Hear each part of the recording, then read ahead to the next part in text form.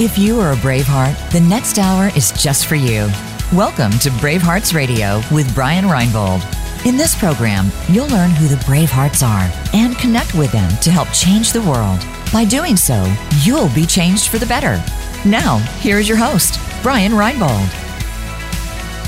And welcome, Bravehearts. You're listening to Bravehearts Radio. I'm your host, Brian Reinbold, and I am the mission specialist. You're tuned into VoiceAmerica.com, where we're the leader in live internet talk radio, and I'm grateful to be here with you on our flagship Voice America Variety channel.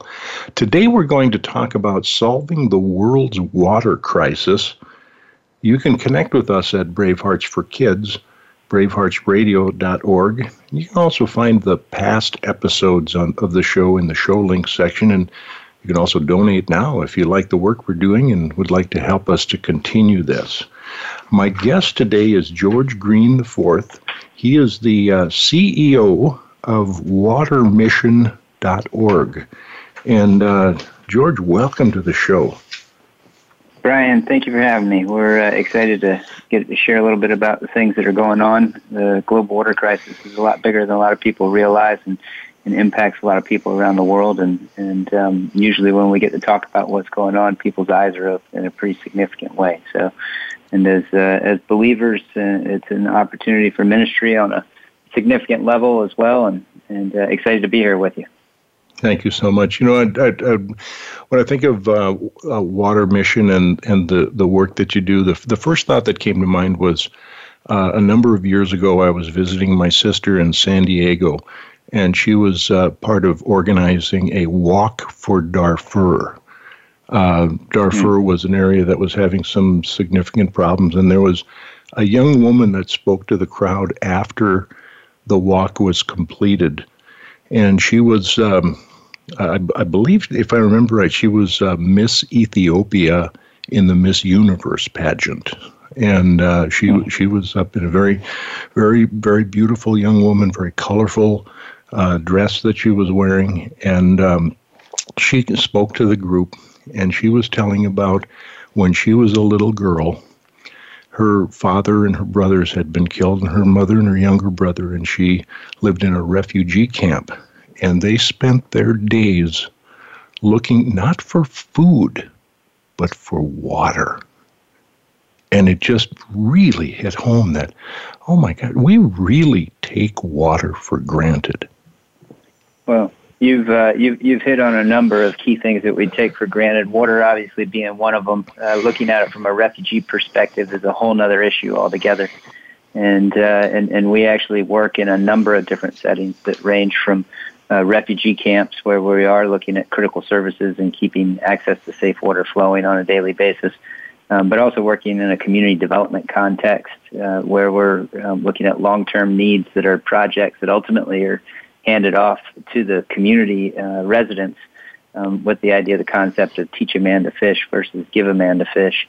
And then we also do disaster relief work, which to a certain extent, working with refugees can fall into that category, although you do in some cases have a little bit more time and planning and working with refugees, as opposed to disaster relief is get water flowing as quickly as you possibly can in the aftermath of some kind of natural disaster or man-made disaster where people are moving in large numbers and disrupted in having access to basic needs like food and water and shelter. So we live in a hurting world, and there's a lot of hurt around us, and it's ripe for ministry opportunities. That's for sure. When you describe natural disasters, and then which are bad enough, but man-made disasters, what a cataclysm for us to throw on top of things in a world where there's enough natural disasters to deal with. How did Water Mission begin? Yeah, so in 1998, Hurricane Mitch hit Honduras, and it was the worst disaster in the recorded history of the country. And when most people think of hurricanes, they think of strong winds, and they think of tidal surge and things like that. And with Mitch, it was a little bit different. What happened with Mitch was it basically stalled over the country of Honduras for a period of about 2 weeks. And during that period, it rained like 75 inches of rain. It was some just crazy amount of water that came down. And the impact was entire sections of cities were washed away. I mean, it was a 1,000-year storm.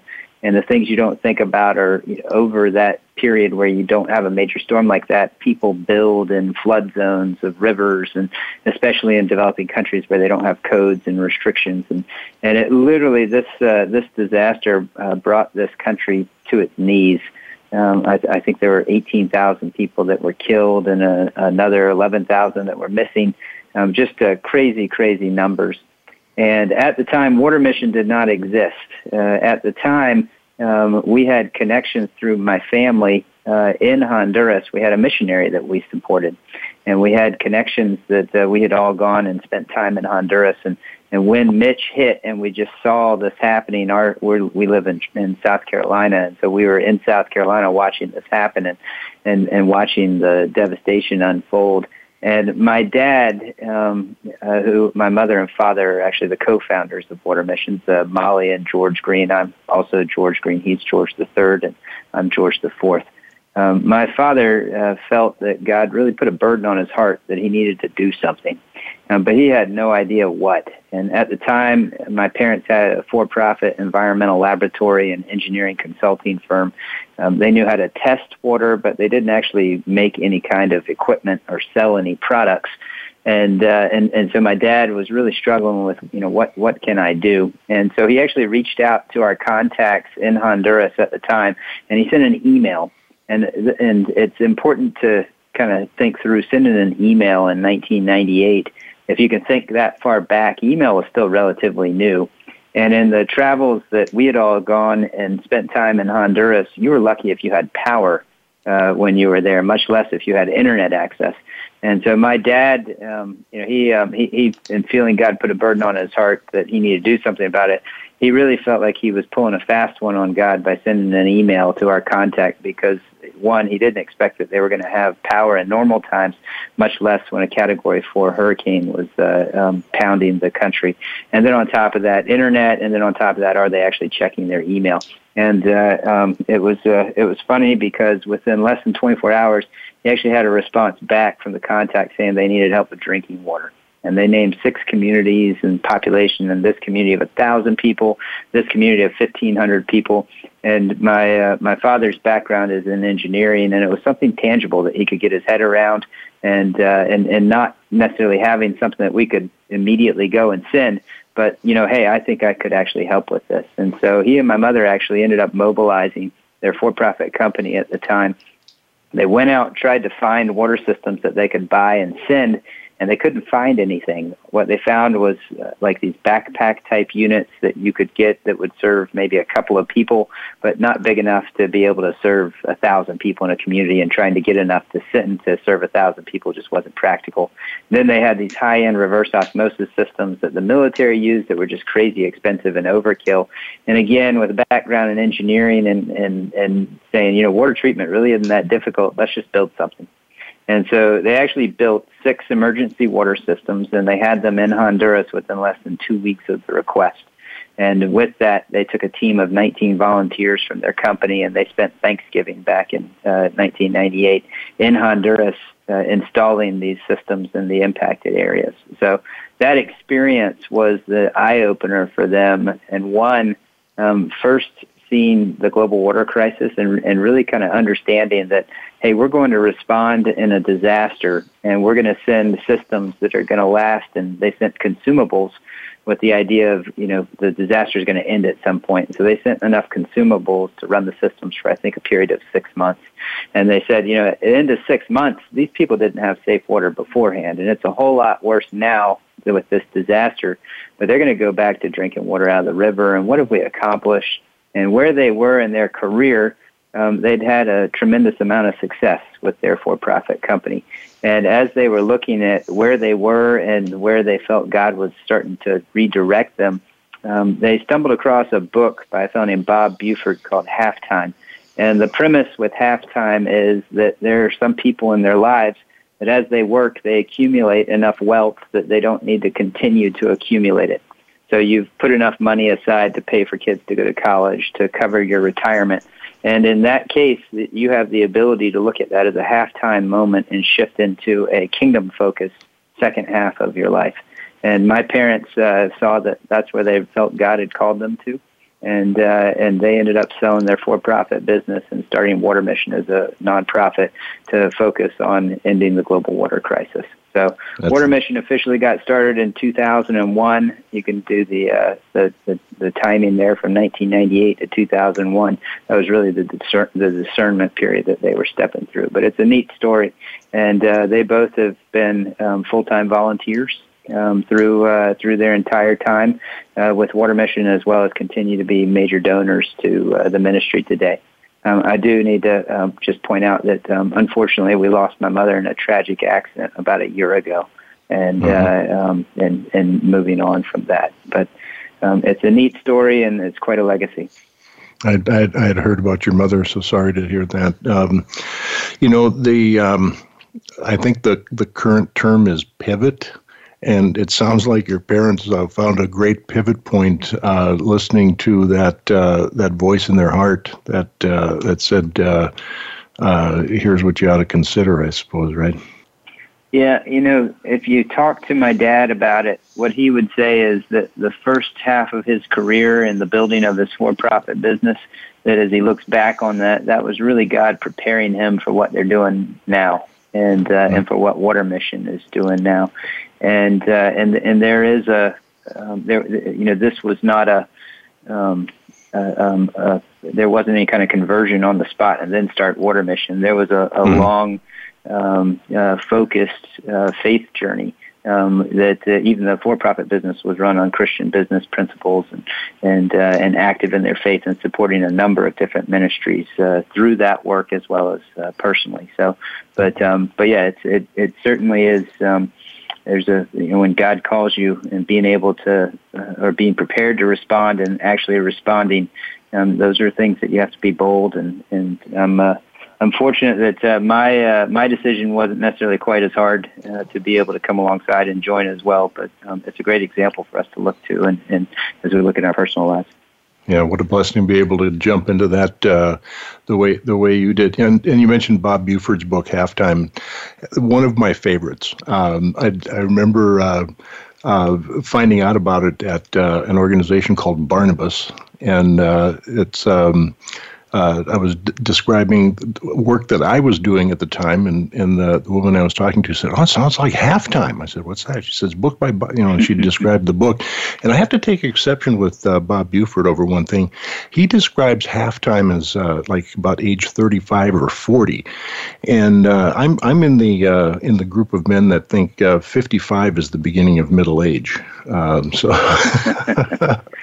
Well, I thought you were going to go on the other side of that, because I would say you don't have to wait to that age either to reach halftime. Some people get there earlier than others as well. So, but yeah, I agree. I think flexibility is key in all of these things.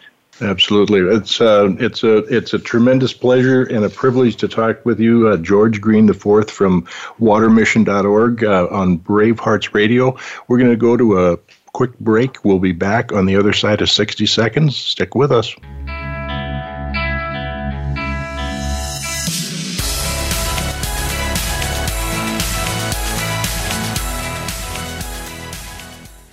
Become our friend on Facebook. Post your thoughts about our shows and network on our timeline. Visit Facebook.com/Voice America. Brave Hearts Radio is sponsored by Brave Hearts for Kids, a national pediatric cancer charity. Our mission is to provide life-saving hope and inspiration to families facing the pediatric cancer ordeal through outreach, information, and mentoring. Our recently updated Spotlight Hope mobile app puts families in touch with resources to help make their lives better from any location in the USA. For more information or to help, go to braveheartsforkids.org. That's braveheartsforkids.org. As the mission specialist, Brian Reinbold doesn't fly the rockets, but he does help to make sure each mission gets accomplished. Employee engagement is such an important concern for business people today. Brian helps socially conscious businesses reduce expenses, increase profits, and inspire a sense of dedication in the workforce by training mission-building behavior. It's not what Brian does that's most important. It's what people do after he trains them. For more information, contact Brian Reinbold at Mission Specialist at braveheartsradio.org. Streaming live. The leader in Internet talk radio. VoiceAmerica.com.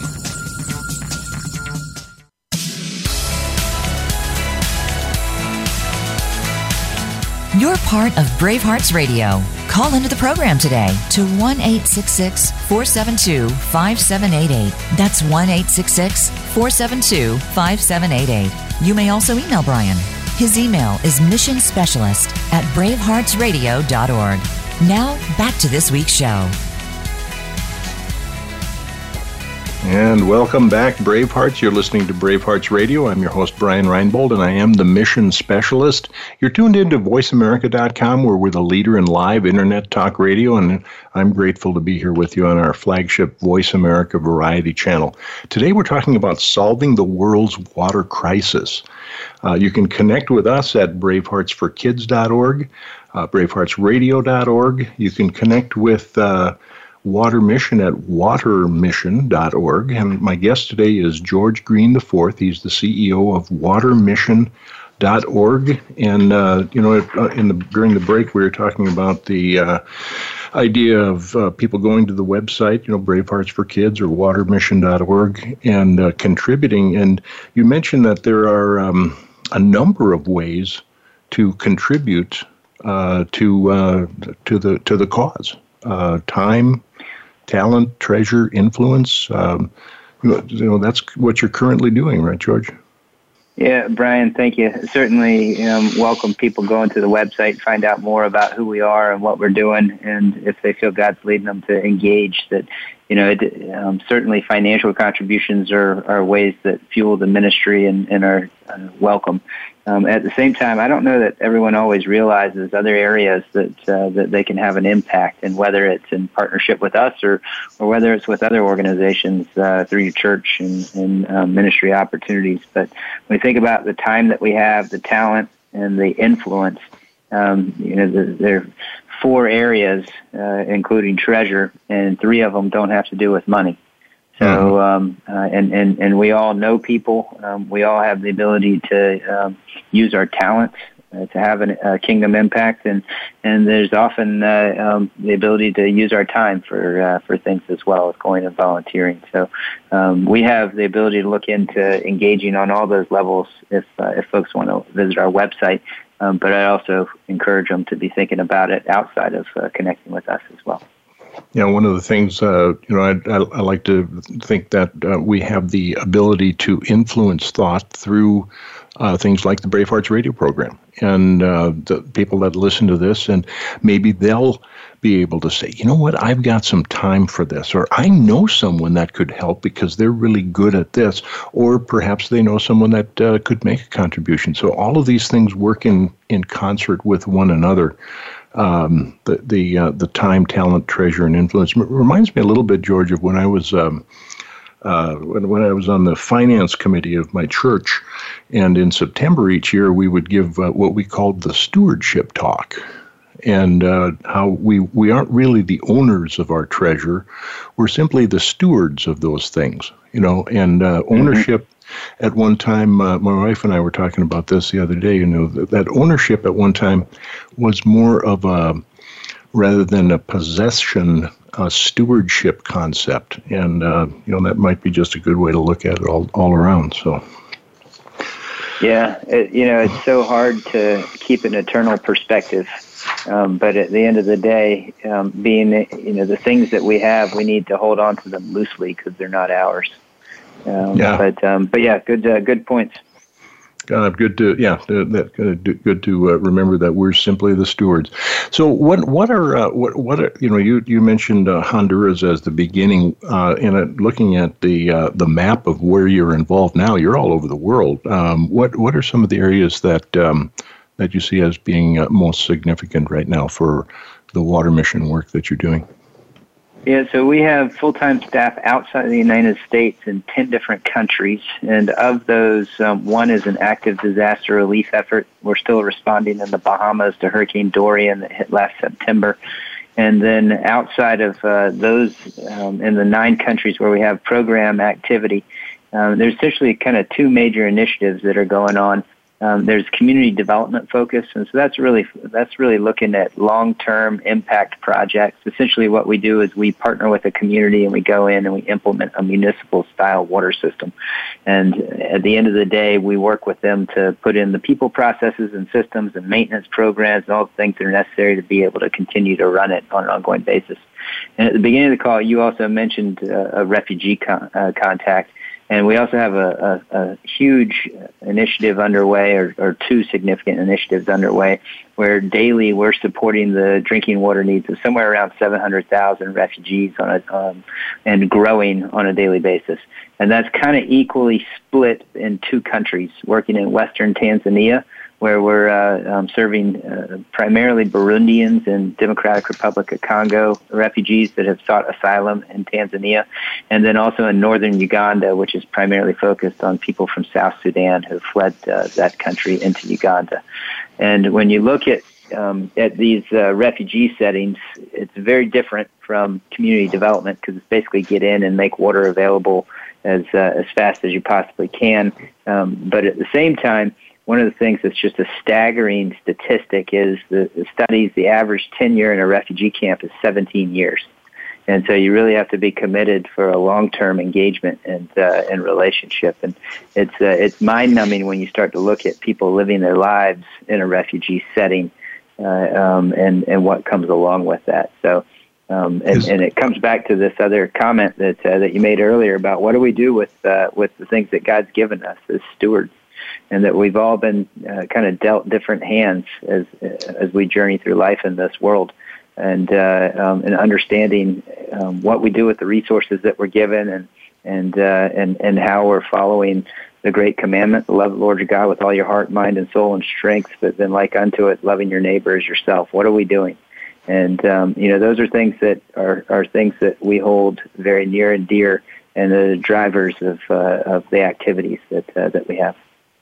Deuteronomy, Leviticus, and Matthew. I think they're absolutely a lot of Americans just aren't very good at geography. My experience has been that there's a tendency to think of Africa as a country rather than a continent as vast as it is. The Sahara Desert itself is as big as the United States. Kenya, Uganda, Tanzania, Malawi, they're all East African countries, I think, right? And there's a lot of civil strife there, isn't there? It comes and goes, and some of these, some places are more peaceful than others, and also you can lump me in with being ignorant on geography. I think the world really opened for me when I set boots on the ground at some of these places. That's when you really start to understand where they are on the map, and so I wouldn't cast the first stone at anybody that couldn't find any of these places on a map by any means. Yeah, that's my dad was a geography teacher, so I grew up with maps and globes and an understanding and a subscription to National Geographic, and we were also the host family for all the students that came from around the world to the small town in North Dakota where Dad was a geography teacher, and so I had a friend from the Sudan when I was in high school. He was a college student, and he went back because of the Civil War, and we'd never heard from him again. So it's a challenging area to be involved in. So. And one of the things as you look at that refugee application, our ability to be in those camps providing water opens the door for some ministry opportunities that we have as well. And the things that some of these folks have been through are things that we can't imagine. And we're very fortunate that we have some partners like groups like the American Bible Society that have partnered with us to help us roll out biblically based trauma healing programs and things for helping people try to become whole. And because again, when you look at what's happened and you start talking about providing access to safe water in a camp like this, it's still a rough place. And these are folks that need our prayers, and there are literally millions of people living in refugee settings around the world today. It's a shocking thing. Well, I've heard it. I think I was talking with Park Howell from the Business of Story recently, and he was telling me how the idea that one person is a tragedy, a million is a statistic, and the statistic that I found staggering is that one person every 37 seconds dies from a water-related illness, and 80% of them are children. That's a child under 5 every minute, and that's a staggering thing. It's beyond the ability for us to wrap our minds around, I think. Yeah, and it's such an important thing for us to keep this a personal thing, because these are individuals, these are people, these are souls, and they're made in God's image just as we are. And so as we think about that, it should drive a level and a sense of urgency in our actions. But it is hard to get your head around, and especially when you talk about the enormity of the issue and you start getting into these huge numbers.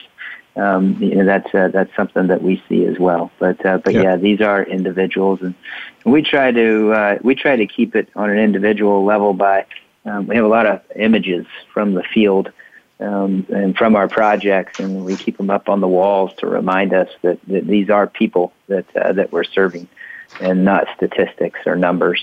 So keeping it personal is important. Yeah. So. We're coming up shortly to another break. We're gonna go to our break and then come back and talk a bit more with George Green IV from Water Mission about the future of Water Mission and water projects and what we're going to be able to do to solve the world's water crisis. We're here on Brave Hearts Radio. Stick with us. We'll be back on the other side of 60 seconds.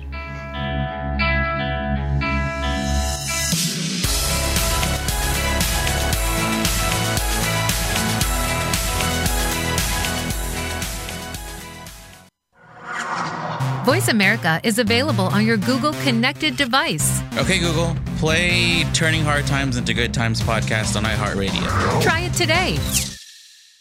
Brave Hearts Radio is sponsored by Brave Hearts for Kids, a national pediatric cancer charity. Our mission is to provide life-saving hope and inspiration to families facing the pediatric cancer ordeal through outreach, information, and mentoring. Our recently updated Spotlight Hope mobile app puts families in touch with resources to help make their lives better from any location in the USA. For more information or to help, go to braveheartsforkids.org. That's braveheartsforkids.org. As the mission specialist, Brian Reinbold doesn't fly the rockets, but he does help to make sure each mission gets accomplished. Employee engagement is such an important concern for business people today. Brian helps socially conscious businesses reduce expenses, increase profits, and inspire a sense of dedication in the workforce by training mission-building behavior. It's not what Brian does that's most important. It's what people do after he trains them. For more information, contact Brian Reinbold at Mission Specialist at braveheartsradio.org.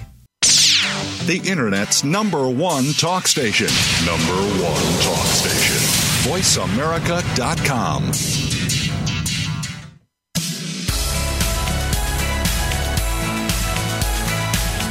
You're part of Brave Hearts Radio. Call into the program today to 1-866-472-5788. That's 1-866-472-5788. You may also email Brian. His email is missionspecialist@braveheartsradio.org. Now, back to this week's show. And welcome back, Bravehearts. You're listening to Bravehearts Radio. I'm your host, Brian Reinbold, and I am the Mission Specialist. You're tuned in to VoiceAmerica.com, where we're the leader in live Internet talk radio. I'm grateful to be here with you on our flagship Voice America Variety channel. Today we're talking about solving the world's water crisis with George Green IV he's the CEO of WaterMission.org. And always coming into the third segment, I have a little something to say about the National Day Calendar, nationaldaycalendar.com, one of the great sponsors of the Brave Hearts for Kids Pediatric Cancer Charity. And today, the 20th of July, is Get Out of the Doghouse Day, Lollipop Day, Moon Day and Pennsylvania Day. I don't have anything really to say about any of those. Lived in Pennsylvania once upon a time, long time ago. My dad was a graduate student at Penn State, and I went to second grade there. So that was another example of being around people from around the world, because we lived right next to campus, and the elementary school that I went to second grade, I think all of my classmates seemed like were the children of grad students from around the country and around the world. So that was a pretty cool experience. George Green's my guest today. George Green IV is the CEO of watermission.org, and you got a lot of projects going on around the world. You got staff around the world in you said 10 countries, projects in so many countries now. What do you see as the future for Water Mission and solving the world's water crisis? Yeah, Brian, again, thank you for having us and the opportunity to talk about what we're doing. I think so. We've been around for about 19 years now, and over the years, we really saw that the approach that we take is a little bit unique. And that uniqueness has to do that we come from a very technically focused background. We're a bunch of engineers, and as you look at water projects, there's a technical side to it. And what we see and what we've seen over the last 19 years as we've been doing projects is there are a bunch of groups that are out doing projects, and sometimes the approach is not approaching technical problems from a technical solution perspective. And by this, what I mean is that you have groups that they see a need. They see that somebody is dying because they don't have access to safe water, and they're saying, somebody needs to do something about that, and I'm going to do it. But then they're going into a developing country that doesn't have rules and regulations that drive the type of structure that we're used to in this country. And so when we came onto the scene 19 years ago, as we look at engineering design and rolling that out in application with our projects, it was something that there was a huge void of technical expertise kind of in this space. And it's been an area that we've gone deep on two fronts. The first is one on implementing our own projects, but then the second is in looking to be a resource to other organizations. And so I think as we look to the future, really the key in ending the global water crisis is through collaboration. No one organization is going to do that on its own.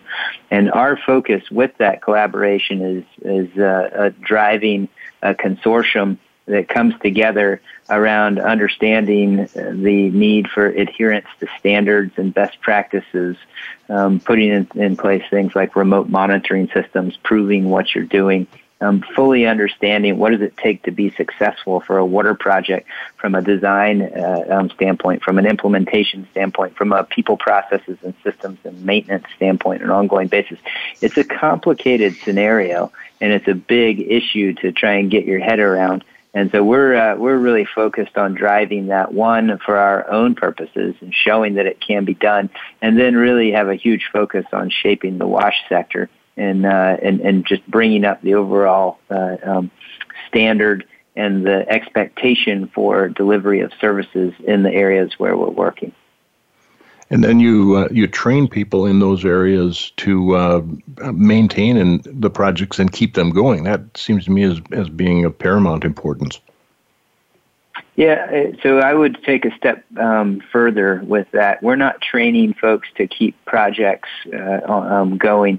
What we're doing is we're making owners of the systems. And again, it comes back to this concept of teaching a man to fish versus giving a man a fish. And so the idea with that is when we come into a community with a project, what does it take to truly make it sustainable? How is it going to work?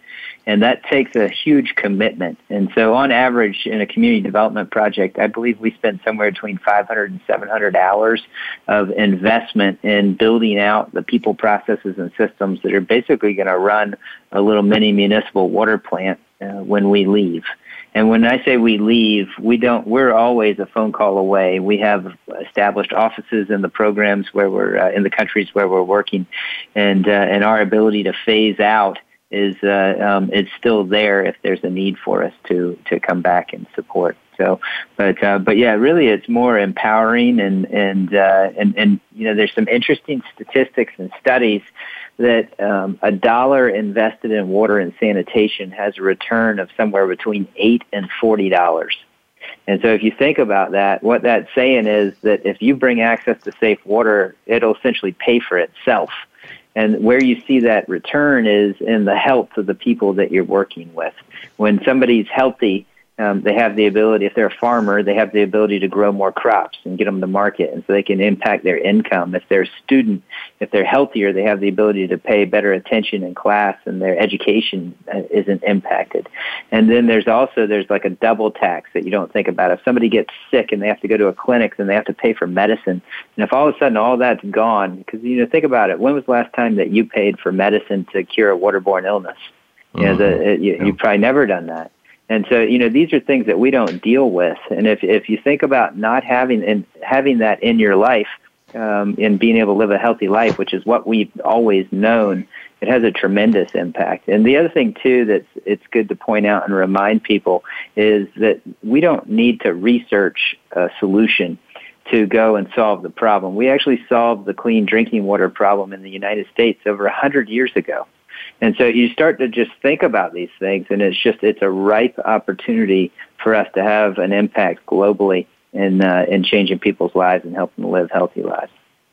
And it seems like there's plenty of water, worldwide, but whether it's usable or not is something of a big question.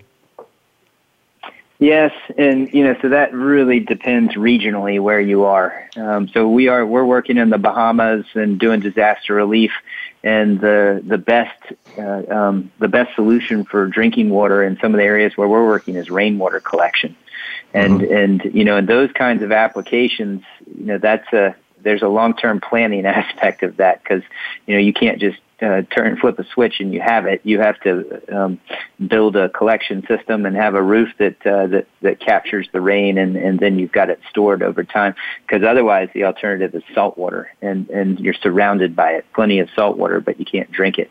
And then, and that is salt water. Any kind of water can be treated when it's said and done, but there's a cost associated with it. And so part of our obligation when we're looking at solutions is to be able to compare the cost per gallon or per volume of water, and what is that cost burden going to be on the people that ultimately are going to have to sustain it on an ongoing basis. So and so there's a design aspect to that as well. Most of the places in the world, when you look at where in developing countries that don't have access to safe water, they still have access to fresh water. It's just contaminated with bacteria and microbiological contaminants. And what that does is, if you think about it, an individual's body essentially is the filter.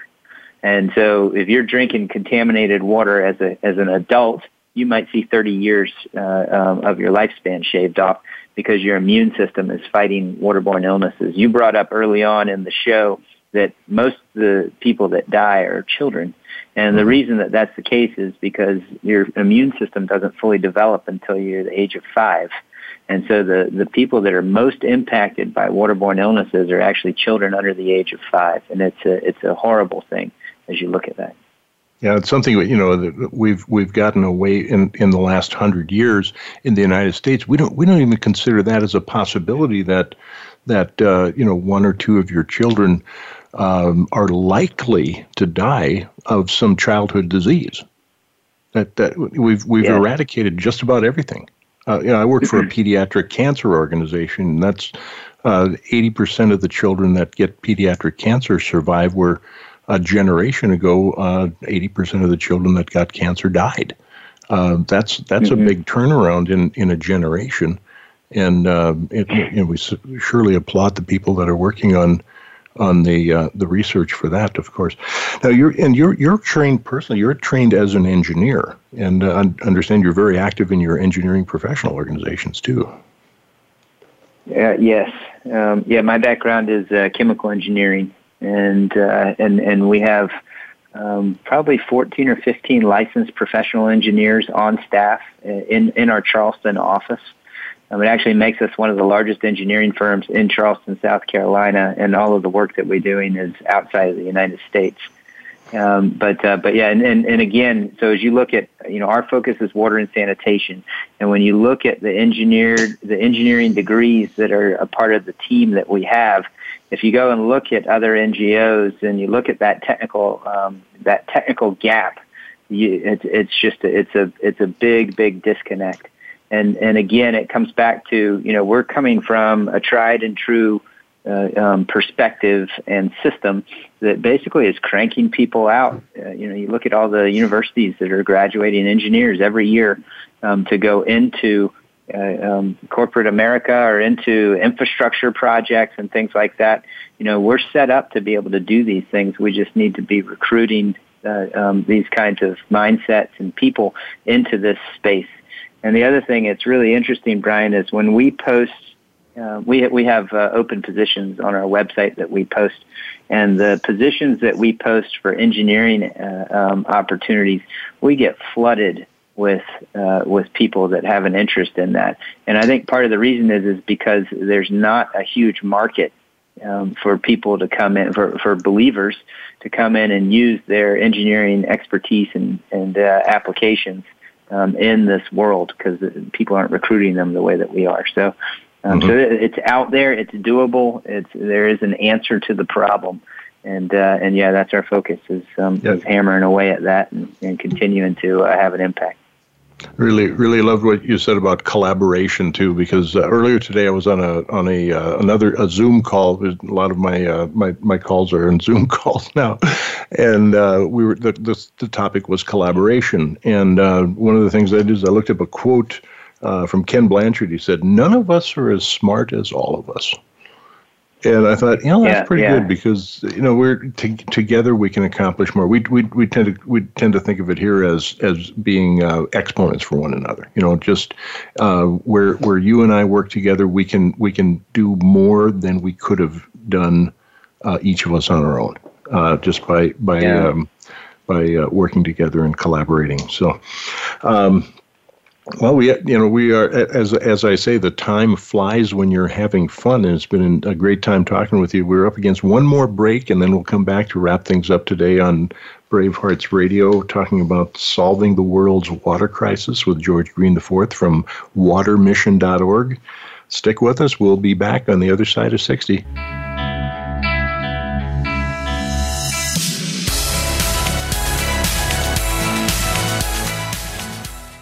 Follow us on Twitter at VoiceAmericaTRN. Get the lowdown on guests, new shows, and your favorites. That's VoiceAmericaTRN.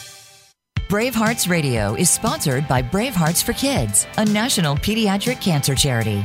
Our mission is to provide life-saving hope and inspiration to families facing a pediatric cancer ordeal through outreach, information, and mentoring. Our recently updated Spotlight Hope mobile app puts families in touch with resources to help make their lives better from any location in the USA. For more information or to help, go to braveheartsforkids.org. That's braveheartsforkids.org. As the mission specialist, Brian Reinbold doesn't fly the rockets, but he does help to make sure each mission gets accomplished. Employee engagement is such an important concern for business people today. Brian helps socially conscious businesses reduce expenses, increase profits, and inspire a sense of dedication in the workforce by training mission-building behavior. It's not what Brian does that's most important. It's what people do after he trains them. For more information, contact Brian Reinbold at Mission Specialist at braveheartsradio.org. Stimulating talk gets those synapses in the brain firing really fast. All the time. The #1 internet talk station where your opinion counts. VoiceAmerica.com.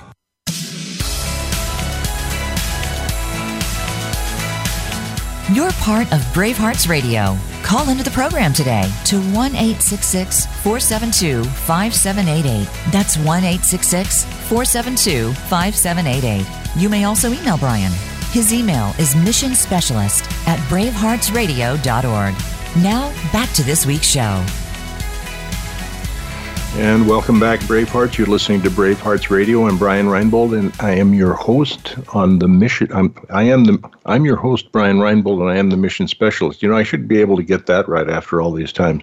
I was kind of doubling up on myself there because I was thinking I wanted to make a point about the mission specialist. With George Green IV from watermission.org, a different kind of mission than the mission specialist. As the mission specialist, I took that title because of our Brave Hearts for Kids connection. The founder of Brave Hearts, Jeremy Jacobs, works for NASA, and so I tell people I don't fly the rockets. I just help make sure they get the mission accomplished. So that's where the idea of mission specialist came from. My guest today is George Green IV from watermission.org.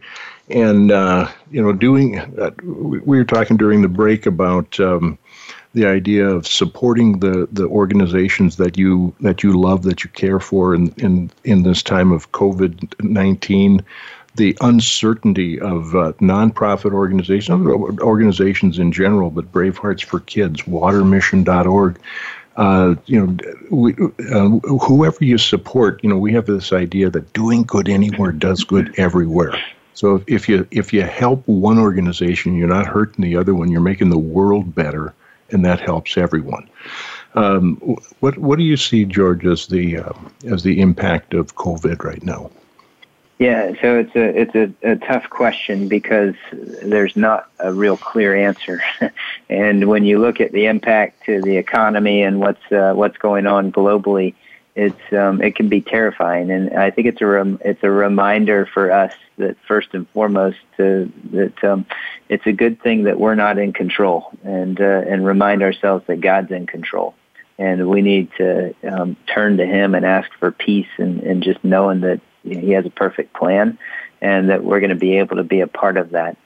Now, having said that, I would encourage folks that if you have charities that you support, and if you are considering stopping that, obviously your individual situation is going to dictate you need to take care of what your needs are, and take care of your family and things along those lines. At the same time, if you have the ability to continue to support, I'm hearing that there are a lot of charities that are out there that have been impacted in a negative way. And specifically with the work that's going on, I know that we have a number of events. We actually do events called Walk for Waters that people come out, and the biggest one of the year was going to be on March 21st, and we ended up canceling it. Mm-hmm. And so I think we do somewhere around 40 of them on an annual basis, and we're seeing those being impacted in a significant way. And at the end of the day, that does impact our ability to go and serve people.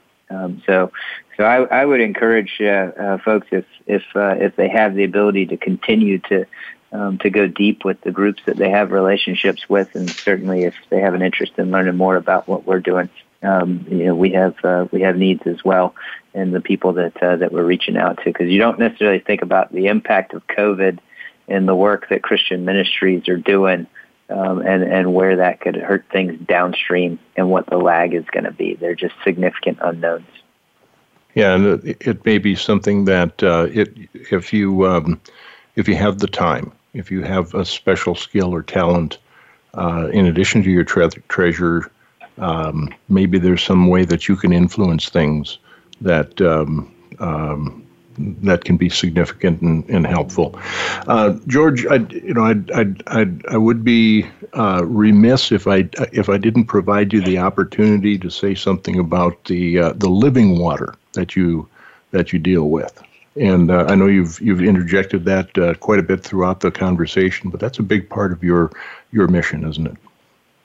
Oh, yeah. So we are first and foremost a Christian ministry, and people ask, who we are, and we point to the greatest commandment, and then the second, which is like unto it, is, those are kind of the highest level from a directional perspective on who we are and why we do what we do. And as you look at the work that we do, there's a really interesting proverb. It's Proverbs 22:29. And it goes something like this, that do you see a man skilled in his work, he will serve before kings. Well, we take that very seriously. Our values are love, excellence, and integrity. And when you look at that value of excellence in our work and what happens when we go and we lead with a really high-quality service, when we do something and we follow through on what we say we're going to do in a really solid way, what that does in positioning us to be able to share who we are as a Christian ministry is huge. So when we go into communities and we do water projects, there are no obligations for any kind of ministry activity for people to have access to safe water in the work that we do. But we do partner with the local churches in the communities where we're working, and we come alongside them as we're engaging with the water aspect of what's going on. And the platform that we have as a result of these good works that we're doing, we look to set the local church up on that stage. And we work with the local church because a lot of times we'll go into rural communities in Honduras and any of the countries that we're working in, and you'll find that there are actually a number of existing churches. You might go into a rural community of 1,000 people and find 5 or 6 churches that have 7 to 15 people in them. And there's a recurring theme that we find that a lot of times, one, they don't like people in the other churches. They don't talk to each other. And they also don't really show any interest in having anyone from the community come and participate with them as well. And so it was pretty early on, we saw that the focus in what we do when we're engaging with water projects, at the same time, we have a significant ministry of reconciliation with the church in the communities where we're working, and really getting people to come together. And again, with this word collaboration that we've hit a couple of times throughout the segment, and understanding what's the purpose of the church and why are we here. And it's not to be inwardly focused; it's to be outwardly focused for ministry in the communities where they're serving. We have a number of incredible partners, In Touch Ministries. I mentioned the American Bible Society. They pour into us in things like pastor training and equipping them with materials like audio Bibles, and we're able to leverage these kinds of things in the projects where we're working as well to really engage and equip the local church for ministry in their communities. So, because we're not there long-term, and when you look at the long-term impact, and the ability for discipleship and things like that, that's really where it needs to happen.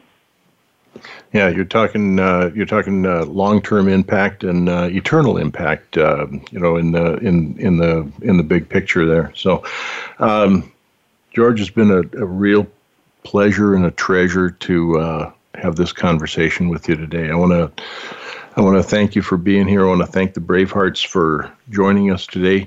We have been talking about solving the world's water crisis with George Green IV from Water Mission, watermission.org. You can find out different ways to be involved in watermission.org at the website. A lot of great work going on with Water Mission. Remember also to check out our braveheartsforkids.org, and please consider donating and being involved now, too. And if you are interested in connecting with me, mission specialist at braveheartsradio.org, or look me up on LinkedIn. Please plan to join us every Monday at 4 p.m. Eastern. Next week, we'll be talking about integrity in changing times. That's something that doesn't change even when the times do. We'll have as our guest John Blumberg from Blumberg ROI, and John's version of ROI is Return on Integrity. Remember that doing good anywhere does good everywhere, and we'll see you next week. Until then, be well and stay well.